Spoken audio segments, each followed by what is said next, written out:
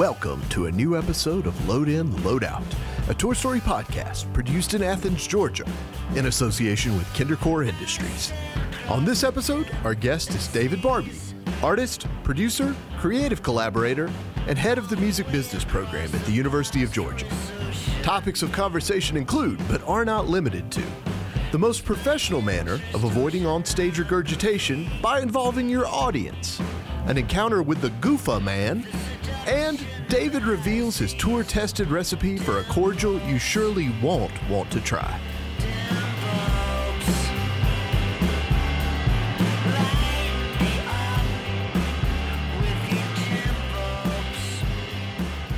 Hello, everybody. Hello. Hello. I'm Ryan. I'm Cash. This is Load In. Load Out. And we're here this week with Dave Barbe, legendary friend, rocker, studio man, academic, everything. How are you, sir? I'm above average. Are you? Fantastic. I feel good. That's Yeah. good. Yeah. Excellent. I'm happy. Good. Well, that's great. We're glad to have you. So I feel like we could have like a podcast that would go on for weeks, but in the interest of not doing that, because I know everybody has other things in their life. Other than listening to me talk about myself. I mean, I more meant you have other things to do with yourself than to sit here for hours. But so I know you have, from having heard many of them, you have some crazy tour stories. And sometimes we spend a lot of time talking about stuff before we get to the tour stories. But I kind of feel like maybe you might want to just jump in with some stuff. Oh, sure. There's no end to good tour stories. I guess give us a little like update on who you played with and what's going on right now. Okay. And then let her rip. All right. My name is David Barbe, and Yeah. I've been playing in rock bands for pretty much my entire life. My first band that I played in and got paid to play a show was when I was 12 years old, and I got paid $10. So Oh, wow. That is a long time ago.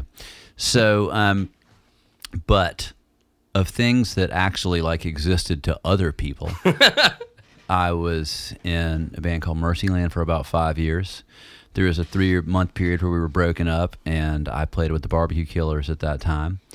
After that time period, I had a band here called Buzz Hungry, and then I started playing in Sugar, and then I stopped doing that in 95 and just was making my own music under my own name and then producing a zillion records. Mm-hmm. And I have played with the band known as the Quick Hooks as my backing band has had about 20 different people, all of whom have made really cool records on their own over the years. Yeah, often with you, right? Often with me. Yeah. I have spent 3 months playing bass in the Drive-By Truckers. Mm-hmm. I have now been touring backed up by New Madrid, and when they do that, they are known as Inward Dream Ep, which is an anagram of my last name and New Madrid. So that's our sneaky thing. Nice. Not so sneaky now, because I just told you Way about to go. Way to let it out. So I've played in a bunch of, and then there's plenty of like one-off. Patterson Hood and Frank McDonald, or no, sorry, not Patterson. He invited us to do it. Frank McDonald and the Glands and Nick Bielli of Hayride and Kyle Spence, now playing with Kurt Vile, but at the time playing with Harvey Milk. We had a Who Live at Leeds cover band called Teenage Waste Band. My God. So I've been in a lot. Yeah, That's amazing. I was Roger. When and where was that?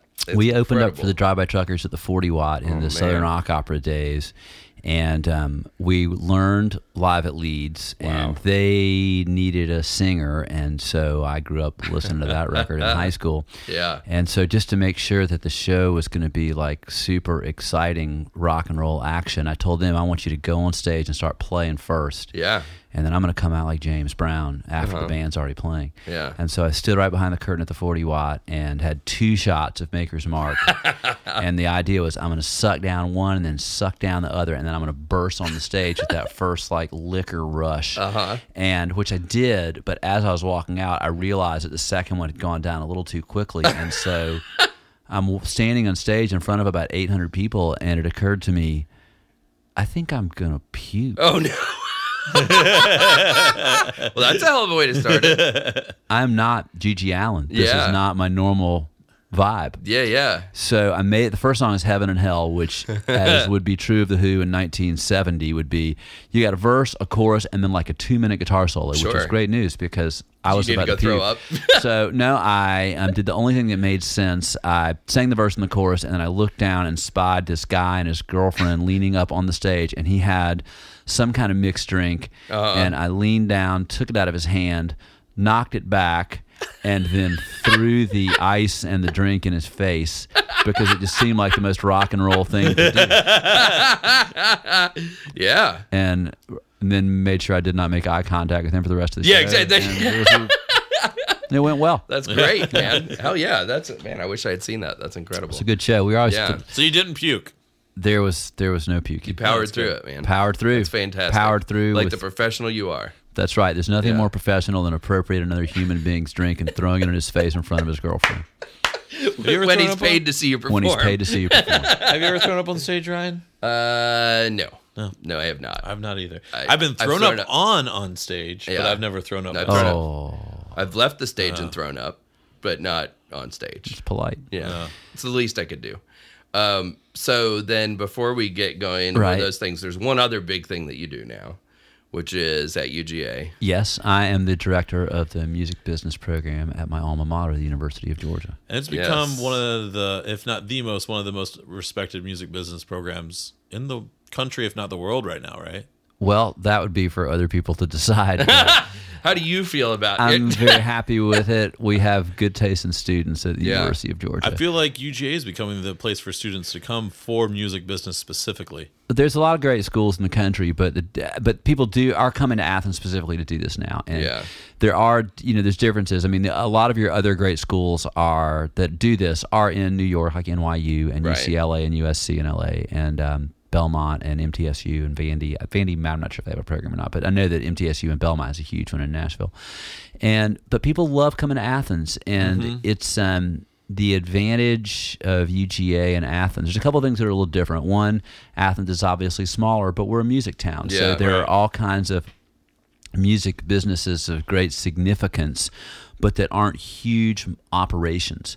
So that if somebody comes to intern at, I don't know, Kindercore or Chase Park Transduction or with the Drive-By Truckers or Widespread Panic or the 40 Watt of the Georgia Theater, et cetera, that they're actually involved, and they're like part of the community and part of the town. And so it's like the MBUS program has become a big part of the town's music scene. Yeah, absolutely. And so I think that it's kind of bridging the gap between the town and that portion of the university, at least, which is nice. And the other thing is that everybody that teaches in the MBUS program has to have current significant professional experience. Yeah. So Alyssa DeHaze, who's an amazing publicist with the Riot Actor. And an amazing person in general. And an amazing person in general. Saw her at Ideal Bagel just a little while ago. Andrew Rieger with Elf Power and Orange Twin. Tom Lewis, who has engineered great records for 35 years. David Lowry, who, of course, between Camper Van Beethoven and Cracker and producing other people's records. And so that's our faculty. So it's everybody does real stuff now. It can't be, I learned this in a book or I did this a long time ago, because those of us who have been in the rock and roll business know doing it's kind of how you do it. It's not the same business. Yeah. Right. So when I took music business at UGA before the program actually existed, it was a class that was mostly taken by football players who needed an easy A. Did you take it with Bill Ramal? Yes. The who's like all of his experience was like from 20, 30 years prior or whatever. And I was in his first class. Were you really? Oh yes. That's amazing. So so you were there. Yeah. He for us, one of the reasons why the football players took it is that he was like, the music business is about cheating. So if you can cheat and I don't catch you, then by all means go for it. And so then everybody cheated. But the thing I remember about Bill Ramal, who had a background in like doo-wop in the 50s. Yeah. All of his stories were about the 60s. Yeah, Bill had an intense personal grudge with Frankie Valli. Yes. And it stemmed to Bill as a big-time producer who had done Del Shannon's Runaway. And Frankie Valli and his guys really wanted him to give him a shot, and Bill didn't like him. You guys are too old. You've been on the street corner too long. And they were older by the time they had hits. But so one of our test questions, and Bill, unlike any other college professor you'll ever have, would read you the entire test the day before the test. Mm-hmm. Yeah. And he, on the philosophy, according to him, that I thought the point was for you to learn how to do it, right? So he... the guy's the craziest guy. he was.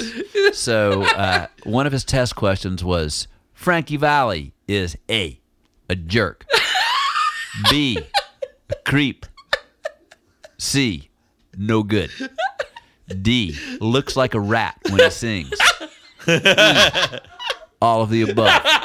Clearly, E was the answer. The answer to number 57 is E, all of the above. That was the way he read them too, right? Yeah, he told you the answer too. In his, New York, right?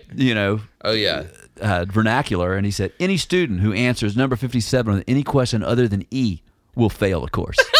That's incredible. Yeah. So he must have, that question wasn't on mine. I don't know if when you had him, you may have had him pre-divorces, but a big topic was when you all inevitably get divorced. It's not what you're going to want to do. Your instinct wants to go there and look really nice and show her up. But what you really need to do is go on like a 5-day bender, show up in dirty clothes, stinking, and the judge won't make you pay a thing.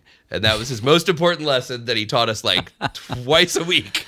He was, and I think this is, I think I was pre-divorced from all student. Yeah. He's JB from Widespread Panic. He and I were both in that first class. Okay. And we both like Google searched him, and he's like nowhere to be found anymore. There's no record of He died, right? I don't know. I thought I had heard that he did, and that's why, like, because that went away like years before y'all's program started. Yeah, he started in 80. The first class was January of 84. Wow, and I had him in like probably January of 93.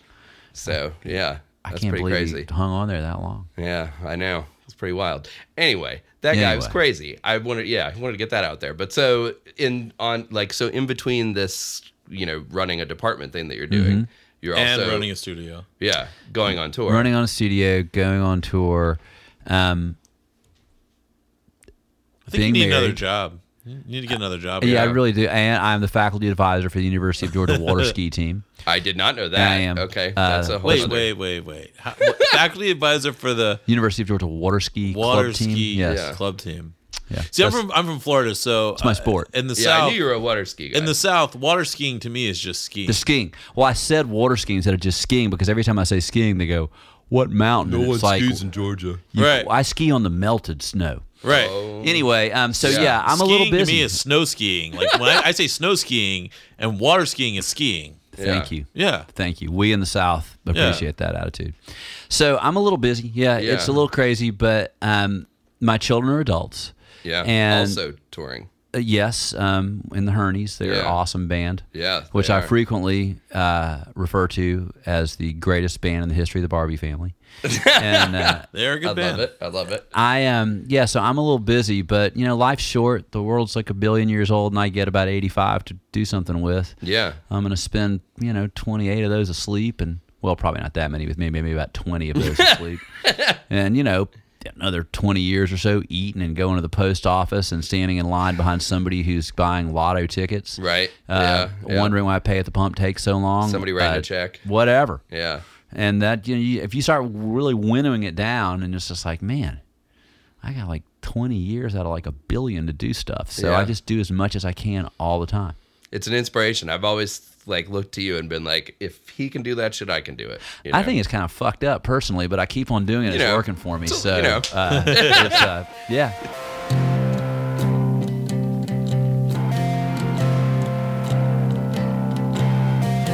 This week, we'd like to shine a little light and love on Girls Rock Athens.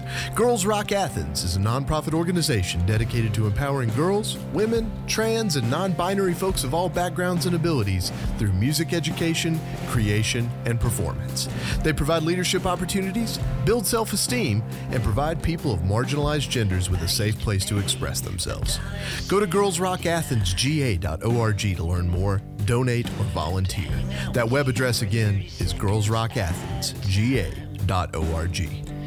But then I told you that for my next take us in and get us in a van, take us out there. Okay, so some of the best touring times would definitely be the Mercyland days, which is pre-internet, pre-internet, MapQuest, and cell phones. Yes, all that stuff. Yeah. So I never doing this tour I just did with New Madrid. It was just like we would talk about the fact that it's just like, it was like the road atlas and payphones. Yeah, exactly. And sometimes Talk about that a lot with anybody I tour with now. Yeah. It always comes up. It's like we had atlases. Yeah, I love the atlas. Yeah. And or just like driving into some town and it's like, well, the sun's over there, and Right. so Yeah. therefore it's about 5:00. We're supposed to go east. Let's put the sun in the rearview mirror and see if this street gets us down towards the club. And so Mercyland touring was van touring, but even before that, I had a Datsun King Cab pickup. Datsun predated Nissan. And so imagine something smaller than the smallest truck that's made today, but with like the little jumper cab and a little white camper cap on the back. Okay, yeah. And so Mercyland toured in one of those for a while, and we would have the driver, and everybody could take one like college-sized backpack with you for 3 weeks of living. Yeah. And then those got squeezed in behind the driver's seat. Yeah. The passenger seat and the little troll seat behind the passenger. And then we put all the gear in the back with about, maybe a couple of feet band of width at the back of the truck bed, which is for the fourth person. I was going to say, where it's like... 3-piece band, but we always took a fourth person, which could be... It was really rarely a sound person, because clubs always have a sound person. But we would just take a fourth person to help us hump gear, sell merch, drive, and basically a psychic foil. Right. You need somebody that's not in the band to make everybody act right. Take some pressure off of things. Right. Yeah. Company's over. Yeah. Everybody put your manners on. Everybody behave. Put your pants back on. We toured like that, and it's pretty interesting. The person that we most frequently toured with was DeWitt Burton, who has since been like REM's equipment manager for like 20 years and has toured with all kinds of Seattle grunge bands, Mudhoney and Springsteen and these like I didn't big realize time. he did those things even too. He just did a run with the Decemberists. Okay. At Mumford and Sons, and punk rock bands. Superchunk, Son of Ultimate, a crazy just a combination. Seeing the world doing this. Yeah. But he got his start with us riding in the King Cab. In the back. Yeah. Yeah, and before that we had this guy named Spider, who in the Athens like hipster new wave arty towny music scene days was like the like metalhead. Oh yeah, the one right. The one metal. The guy who, it's like 70s are cool now, but they weren't in the 80s. Right. And, no, totally. 5 years ago was never cool. 20 years ago always rules. Absolutely. But so he was stuck Spider in the past never bailed on the stuff that he loved. And but he was also like very literate, well-read, like a great sense of humor, and liked all kinds of music. But he sort of embraced like rock Metal and life. roll culture. Yeah. And there was this article in the Village Voice one time about Peter Hallsapple of the DBs opening an impromptu acoustic set before Mercyland show and getting heckled by Spider. No way. And if you can find this thing, Charles Aaron wrote it. It's in the Village Voice in 1987. It's called Spider's Men. And but we did this tour. We did a lot of touring with Spider, and just when you're touring at that level, it's if you play a show that has like 3 or 4 people, you better play great, because you need one of these people to give you a place to stay. Yes. Or you're going to be camping out or sleeping in the truck. Yeah, which we've already established is not comfortable. Correct. We've established that traveling in a van, you can stretch out if you need to. You can make it work. Yeah. But traveling in a truck like that, it's not good for anybody. No. So any human being that offers you a place to stay, you just hope they're not Charles Manson, because you are going to stay there. Oh yeah, If one of your 3 fans leaves, you've just cut your chances by 33% that you're going to find a place to stay. So you better be great in front of those 3 people. But we and also not too crazy or creepy or whatever. Correct. We stayed in. We had this crazy experience in Kent, Ohio, where somebody had, not me, but one of the other band members had booked one of the most poorly advanced shows in the history of rock music. And so we showed up in Kent, and there's basically like no show. And so we call the guy, he calls the guy at the bar, and he said, yeah, well, hadn't heard from you in a few weeks, and there's this big party going on out of town with a bunch of bands playing, so I just figured we weren't going to do it. And I was like, well, we're like here. Right. So we played so we got there, and it's like the club portion is in the basement, and then there's this kind of like adult bar place upstairs, and so the bartender's down there, and he's kind of like an old hippie, or rather he was an old hippie. He wasn't just kind of like one. Yeah. And he's really nice, and he's cool, and he's like, man, he totally screwed you guys over. He said he told me to come into work today, but there's no show, and you guys like want some beers or something? And we said, do you mind if we just go ahead and play? I mean, we kind of were geared up to play tonight, and we just assume, so if we're going to hang out here and drink beer, we just assume like play music like we're practicing while we're doing it. Yeah. And then he and the bartender and his girlfriend, and he said, yeah, man, that's cool. I'll listen to you guys. Yeah, that's fine. And so we sat down there and just jammed with, while this guy, the bartender, and his equally old hippie-ish, super nice girlfriend, and while they just kind of got us drunk. And so one other human being comes into the bar, and it is a guy whose name is Virgil. And Virgil became known to us ever more. If I was to run into one of the Mercyland guys or DeWitt right now and say, hey, I just told them the story of the Goof-a-Man, they would know exactly who I'm talking about. Because earlier in this tour, we had been in the Court Tavern in New Brunswick, New Jersey, and there was this poster for this band, Black Vomit. And it had this like crudely drawn, like surprised expression face on their poster that said, we scared of the Goof-a-Man. So we met this guy, so Virgil, who is obnoxious. That is the word to describe him in the Goof-a-Man. In one word, is that he was obnoxious. He is wearing a tie-dyed T-shirt 3 sizes too big for any person he could possibly be related to. He has a fishing hat on. Okay. He has not taken very good care of his skin over the course of his life. Okay. Or his teeth. And he always, that'd be cool. He's like the adult version of like the kid who thinks like the grossest stuff imaginable is what you talk about when you're trying to impress girls in 7th grade. Of course, right. Yeah, you know this guy. Of course. Absolutely. You know this guy. Yeah, You know this kid. Yeah. Well, the adult version is no good at all. It just gets worse if you keep that up. But we're kind of drunk, and he's all we've got, and he offers us a place to stay. Oh, man. And so we're riding along with him, and the ride keeps getting longer and longer while he's directing us to his place. It's not 5 minutes away from the bar like he said it was. It's far, and the part of the reason is he's hungry, and he wants to go, as he refers to it, to Taco Hell. And he thinks the phrase Taco Hell is so funny that he says it's the funniest Taco thing he's Hell ever said, right? over and over and over again. And it keeps taking longer and longer. And while we're riding, DeWitt said to me, do we need to just kick him out of the van and just like... Oh, he was in the vehicle with you. Yeah, because we had to give him a ride. Of course, a guy like that doesn't have a car. Of course he doesn't. He'd have to have a job. I mean... Right. He'd get his shirt stuck in the door getting in and out. Yeah, to quote Lenny of The Simpsons, when it appeared they were all going to lose their jobs, he told Carl, we all need jobs so we have a place to drive to in our cars.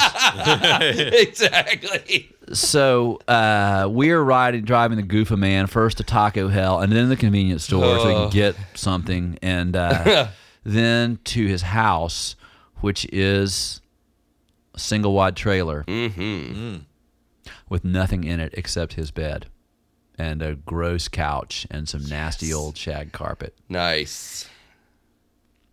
But it's still all we've got. And now it's like 3 o'clock in the morning. Yeah. And we did stay with the Goof-a-Man. Yeah. And the only really point of the story is that you will stay virtually anywhere. But this ride reminds me of another story that happened about 5 years later in a way that I would not have expected, which is me and DeWitt again. This time it's on a sugar tour. And we're in Seattle. We just played the Moore Theater, and this is the Copper Blue Tour. And the Jacko Nuts, who are a great Athens band, we're playing the West Coast, and they're coming south.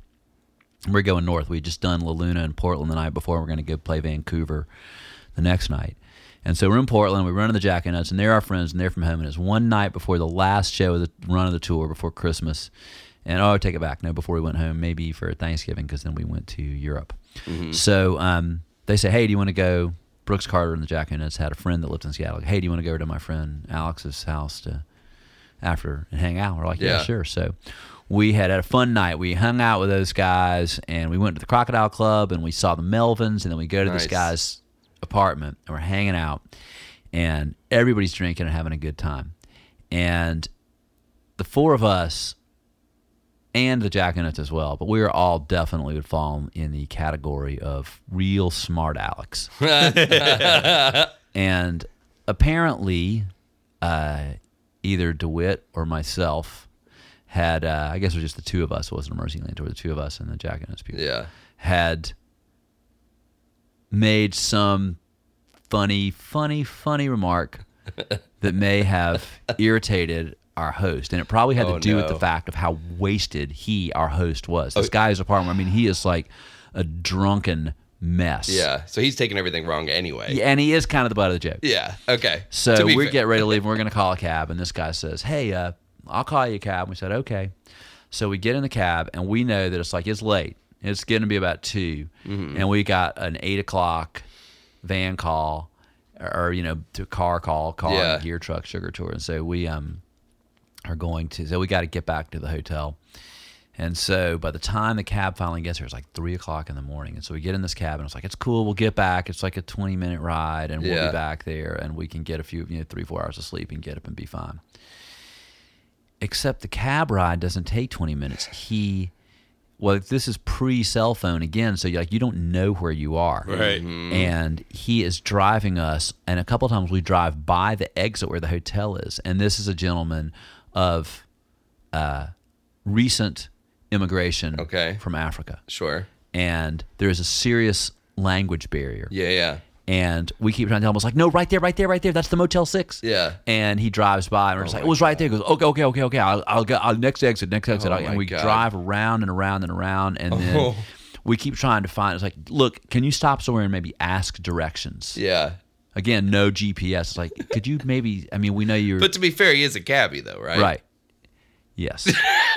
But that's part of the job. Right. I was going to say, pre-GPS, you're sort of supposed to know where things are. Right. I had a friend who was a cabbie in New York, and he told me that he had to know they needed, for him to get the job, they needed to throw like 100 addresses at him and say, right. 636 West 11th Street. Sure, right. Yeah. So we this goes on for like a couple of hours. As you watch your sleeping window. A couple of hours. We are in this not 30 minutes. No. And so we're in this like warehouse area where there's some guys like loading like milk trucks and ag trucks up to go to like grocery stores. Morning and he goes starts. into ask. Yeah. And the two of us are in the cabin. It's like, do we need to like get out and just start walking? And it's like, there's no like, we're like looking around. There's like a convenience store, a gas station, someplace that we can go get a payphone and call. Yeah. And it's like, we don't know where we are. Is your stuff at the hotel too? And our stuff's at the hotel. And so we finally get back there at like 6 o'clock in the morning. What? Annie wants to charge us $31 for the cab fare. And we're like, 30? Are you kidding? No. How about no? Like, well, you pay us $31 riding around with him. So I think we gave him like $10. Which is what it would have cost in the first place. And so we get out and we go inside. And so about 3 years later, I was at the wedding of Brooks Carter. And we were talking, and I ran into this guy, Alex from Seattle. I said, and we started talking, and it's like the guy you had stayed with. I was like, the guy whose place our apartment with me. I was like, oh my God, you're not gonna believe what happened to us when we left your apartment. I told him this whole story, and then he said, oh yeah, he said, I remember that night. He said, I don't know if you remember me telling you I'd call my cab for you. I knew it. I was like, your cab? And he said, you and your friend, you guys are real funny.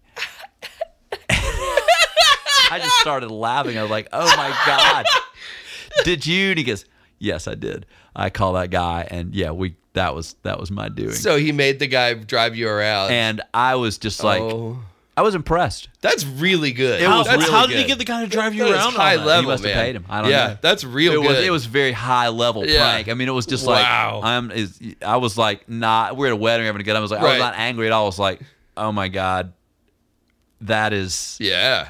I'm sure it was deserved. I'm sure it was richly deserved. But that's genius. It's so good. Yeah, I was the butt of Oh my God. a brutal practical joke. Yeah, that's incredible. It was incredible. Wow, I'm super impressed. Oh yeah.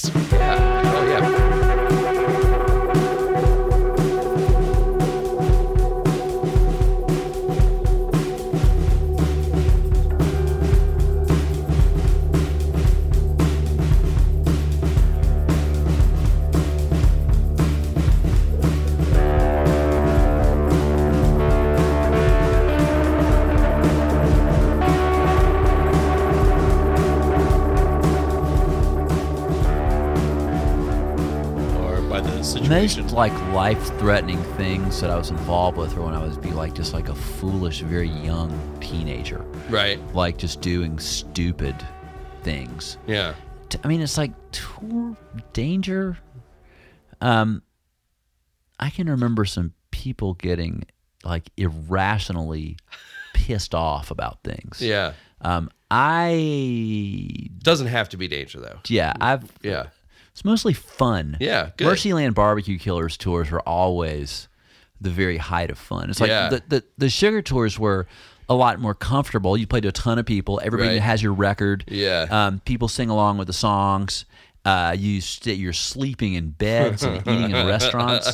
Yeah. But did you guys tour in a van, or did you guys have a Sugar was a bus? Would have like a rental car and then like a rider truck for the gear. We were selling out places with like several thousand people, but without a bus.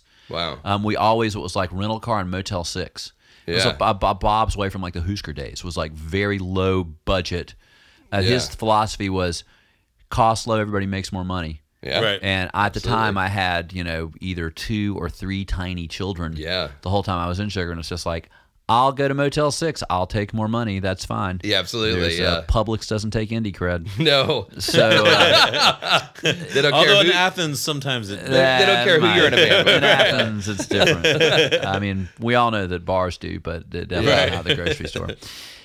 But the Mercyland days of touring were like, just like generally kind of rip-roaring fun. Yeah. Here's another funny one from the Buzz Hungry tour. We played in Durham, North Carolina, and Eric Sales and I had gotten some PBRs to drink. It was like a DIY show, so it's not like you're like drink tickets. It's like, hey, before we play, we're going to go to the beer store and get a 6-pack of PBRs. And it was back before PBR was considered cool. Yeah. Yeah. It was cheap. We just knew that we were. That's right. Yeah. Yeah. No, I've always loved cheap beer, but it's like my philosophy of drinking is cheap beer and expensive whiskey, because the opposite is trouble. Yes. Yes. That you need some kind of beer that you can drink a lot of. Yeah. And you need some kind of whiskey that encourages you to savor it. Yes. Right. So very true. Brooks Carter, he of the Jackonuts, and to hook us into this crazy Seattle experience, is also the drummer in Buzz Hungry. And so Brooks, he's a man of a broad palette of tastes, and he had decided that his beverage of choice that evening was going to be port wine. Okay. And so I was like, what is that? And he's like, oh, it's port. I was like, you ever had? I was like, no, I never had any port wine. I thought it was like something like people like lived under like the overpass. Yeah. And he said, it's pretty good. You ought to try it. And I said, okay. So I had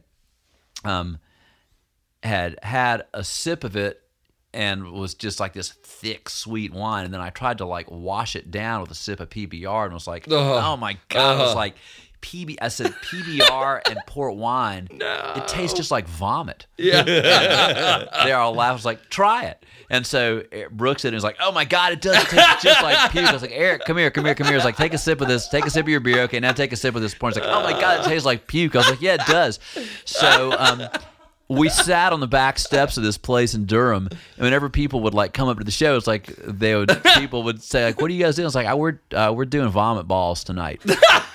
And what's a vomit ball? Oh, it's port wine with a PBR chaser. And they're like, really? It's like, why is it called a vomit ball? It's here you go. Just an event. I was like, Because it tastes just like puke. Try it. And the amazing thing is, you tell people something's going to taste just like puke, and you know what? Every single person is going to taste it and they're like, oh my God, it tastes awful. It tastes like puke. I told you. It's like the smell thing. Like, man, it smells bad. Here, smell. Yeah, exactly. Everybody's going to smell it. Yeah. My daughter does that to me all the time. Dad, it smells gross. Come here. Those darn kids. Yeah, but that's amazing. the Buzz Hungry's contribution to popular culture. It's is really good. The vomit invention of the balls. vomit ball. Vomit ball. Yeah. That's good. I like that. Yeah. Fantastic. Well, cool, man. Are there any places that you can think of when you visit somewhere that you specifically have to eat there? Any restaurants over the country you're like, I may only be playing the city because I want to eat in this place? Well, there have been, even though I've kind of done that enough times, but the Char Grill in Raleigh was a Mercyland hot spot that would be worth. We played in Raleigh not too long ago, and I actually talked about going to the Char Grill, but like walking 2 doors down to eat near the club actually worked just fine too. You're like, but, yeah. But we did talk about the presence of the Char Grill. Yeah, there used to be those places all over. There was Smalley Fair in Tuscaloosa, which is like a meat and three place. There's always, a barbecue joint in most southern towns you want to go to. And I'll tell you a place that we did love to go is there used to be this club in on the Outer Banks, North Carolina, called the Mex-Econo, Mex-Econo. And it was like a indie rock club across the street from the beach that had super ice cold beer and really good fresh fish tacos. And they got this great crowd of Atlantic Coast college kids, surfers, construction workers, and just like local working people. And so it's like a pretty rip-roaring place. But that would be if I had a time machine, I think I would. I'd consider going back to the Mexicano. Yeah. And good times. even though I got a bust here in a minute, next time I will tell you one of the great things about being in Mercyland was our deep appreciation of just doing stuff because we wanted to do it, including like totally ridiculous like prank style setups, such as the creation at this place, the Mexicano, of the world's greatest club and band convention. Nice. Which shouldn't be too hard to figure out what the club was and who the headlining was. right, of course. I like it. That's great. Well, thanks for coming by, man. Thanks for having me on the show. Fantastic to have you. And we look forward to having you again in the future. Yeah, I'll come back. Make it a reoccurring guest. Before you go, where do people find you? If people hear this and they're interested, where do they go? Oh man, I'm one of the easiest people in the world to find. Yeah. Maybe, unfortunately. Of course, under my actual name, David Barbe, I'm on the Facebook. Right. And if you Google me, Chase Park Transduction, if you go to the studio's website, chaseparktransduction.com, there's an email and an honest-to-God landline on there. Wow. I even just mean, where can people find your music? Music? Not you to hassle you personally. To hassle me. Yeah, no. People like to hear what you're up to. It will be in Orange Twin Records. That's the best place to go. Cool. To go to the Orange Twin website. Awesome. And because they are awesome and deserve your love. Yeah. Hell yeah. Agreed. And maybe don't hassle him personally. Dave. When that's redacted. Yeah. Thanks, man. Thanks for listening to this episode of Load In, Load Out, a Tour Story podcast produced by me, Bill Fortenberry. Our hosts are Cash Carter and Ryan Lewis. If you enjoyed the show, check us out at kindercore.com or give us a review on iTunes. Thanks for listening, and we'll see you guys back here next time.